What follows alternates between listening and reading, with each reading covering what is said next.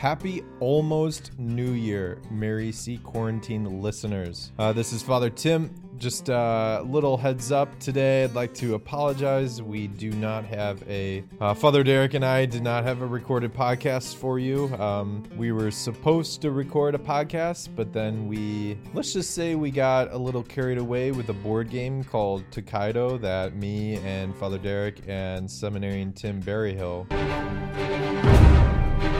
were playing, and we just got caught up a little too late and never were able to record. So instead, I'm going to share with you Father Derek's Christmas homily, which was pretty legit and incredible and inspiring. And so please enjoy. Know of our prayers. Mary, Seat of Wisdom, pray for us. I neglected to introduce myself at the beginning of the Mass to any visitors today who are new. So my name is Father Derek. I'm a pastor here.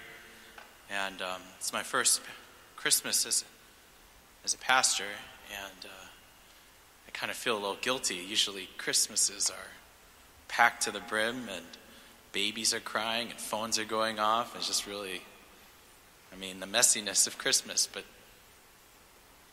this is kind of sad. Merry Christmas.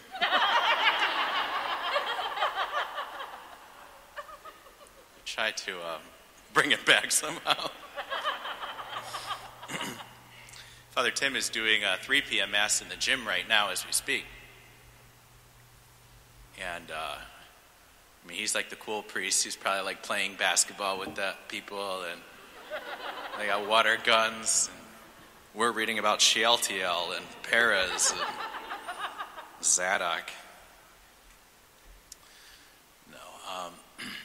Today is a joyful day. It is a joyful day. And I just want to welcome you to celebrate the birth of Jesus. The Feast of Christmas is only one of 2 feasts in the entire Church's liturgical year that she celebrates not just for a day, but for 8 days. We call it an octave. Those of you who maybe played piano when you were little or are playing it now, you might remember that term, an octave, 8 notes. Why 8 days? The reason is because the mystery that we celebrate today is too big, too rich to celebrate in just one day. And so we try to unpack it over a number of days. Just like when you go on vacation, you don't just go for one day. Most people, they try to plan multiple days because they want to rest in it. And similarly, if you've got like a strong drink, for those old enough to drink, you don't just chug it. You don't just drink at all. I guess some people do, but they don't really feel the benefit of it. They just feel the effects of it. Rather, to let it marinate in you. So what is marinating in us this day? I think the thing that we really want to drink in the spirit of today's feast, just that we can be absorbed by it, is that we come to Mass today and we celebrate the birth of God into the human race. To really ponder it over not just the rest of this day, but for the next 8 days. Actually, if you were to come up to me and wish me a Merry Christmas in March, just give me a little wink. I'll wish you a Merry Christmas too. Because the mystery itself is so big, so beautiful, that despite the fact that our churches it doesn't look like years past, it could still have an effect on us. So the question is, does it matter to you? How can we allow the mystery of God, birthed into our world, matter to us more? Many people I know are suffering right now because of COVID. They themselves might have experienced COVID, or else they experienced the social negative effects of being removed or isolated from their family members. Father Tim was telling me he went to the barbershop a couple days ago, and He really likes his barber because his name is Moses. There was a woman who came into the barber shop, and she was just sort of a little, distraught, just really sad because COVID had so changed her Christmas plans. She wasn't able to be with her family as she had in years past. So she decided, as the matriarch of the family, that she was going to cancel Christmas.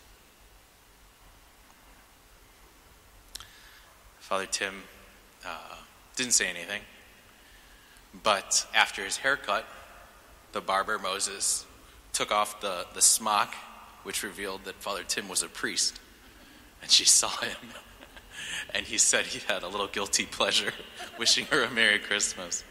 Because you can't cancel Christmas. I'm not in charge of Christmas. The world, COVID's not in charge of Christmas.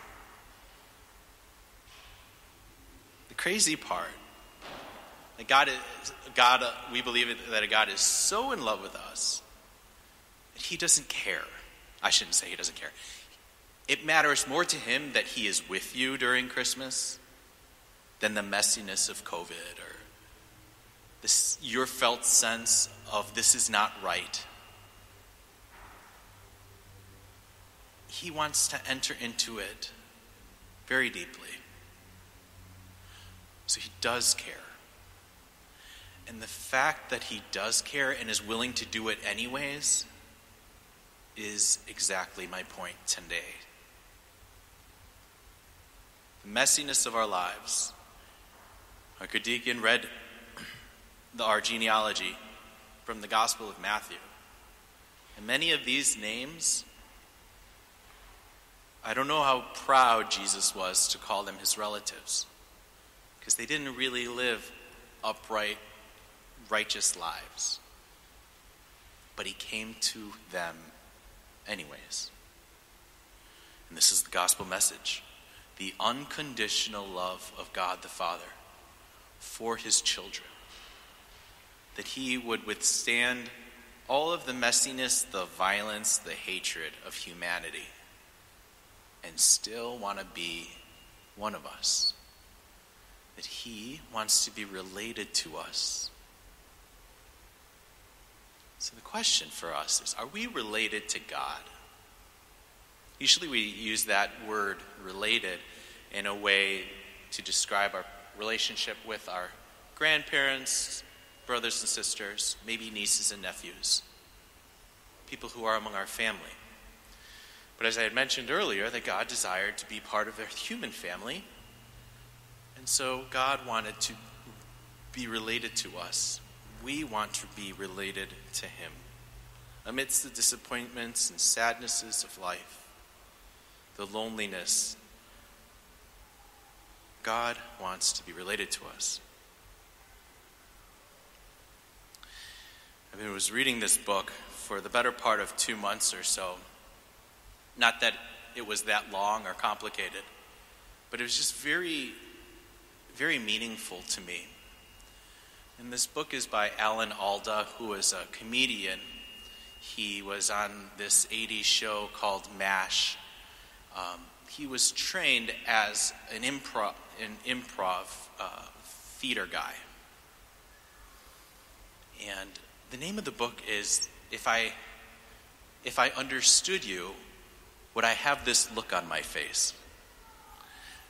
So the whole book is about relating.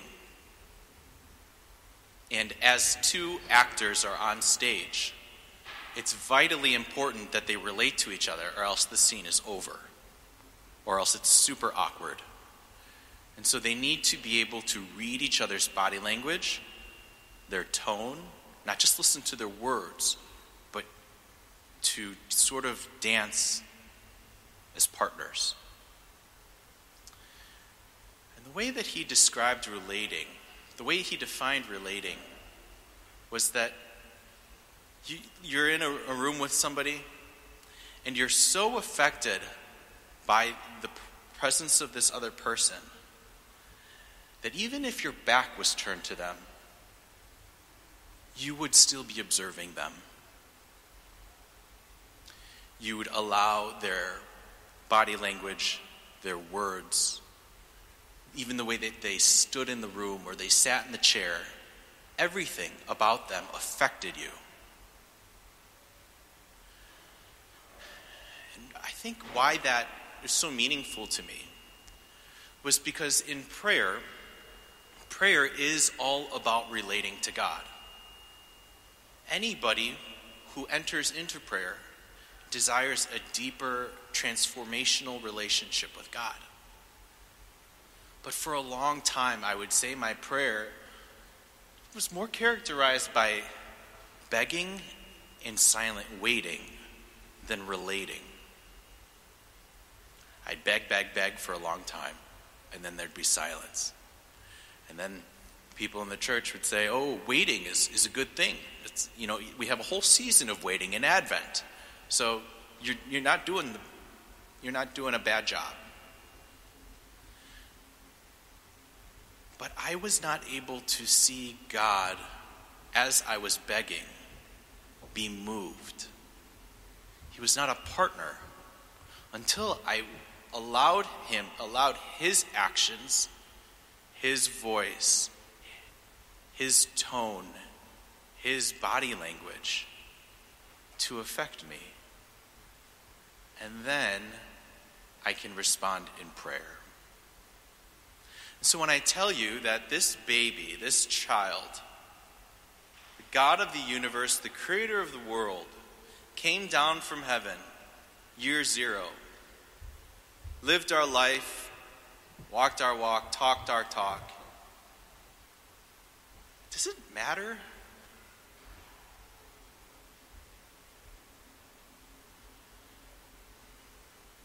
God could have chosen to come to us as a political figure, as a famous celebrity, as an all-knowing genius. But he chose to come to us as an innocent child,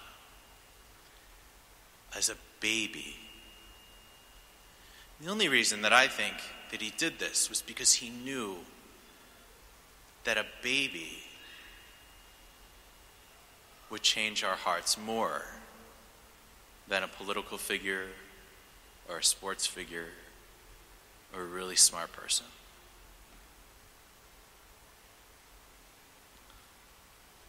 He comes in perhaps the only form that wouldn't scare us off. Christ became a child because it is easier to open our hearts to children. So that we can't dismiss him, we can't write him off, we can't flee in fear. This child is vulnerable, in need of every basic human need, in need of protection, and most of all, in need of love. Thanks be to God that he comes to us in this way, in the most sensitive way he could. I'll end with this quote from Dorothy Day, very famous American sort of social activist, Catholic worker movement. She died in the 80s, so pretty recent person, very holy. This was her meditation on Christmas. I'm so glad that Jesus was born in a stable, because my soul is so much like a stable. It is so poor and in unsatisfactory condition because of guilt, falsehoods, inadequacies, and sin. Yet I believe if Jesus can be born in a stable, maybe he can also be born in me. Mary Seat Quarantined is a Mary Seat of Wisdom dynamic original podcast.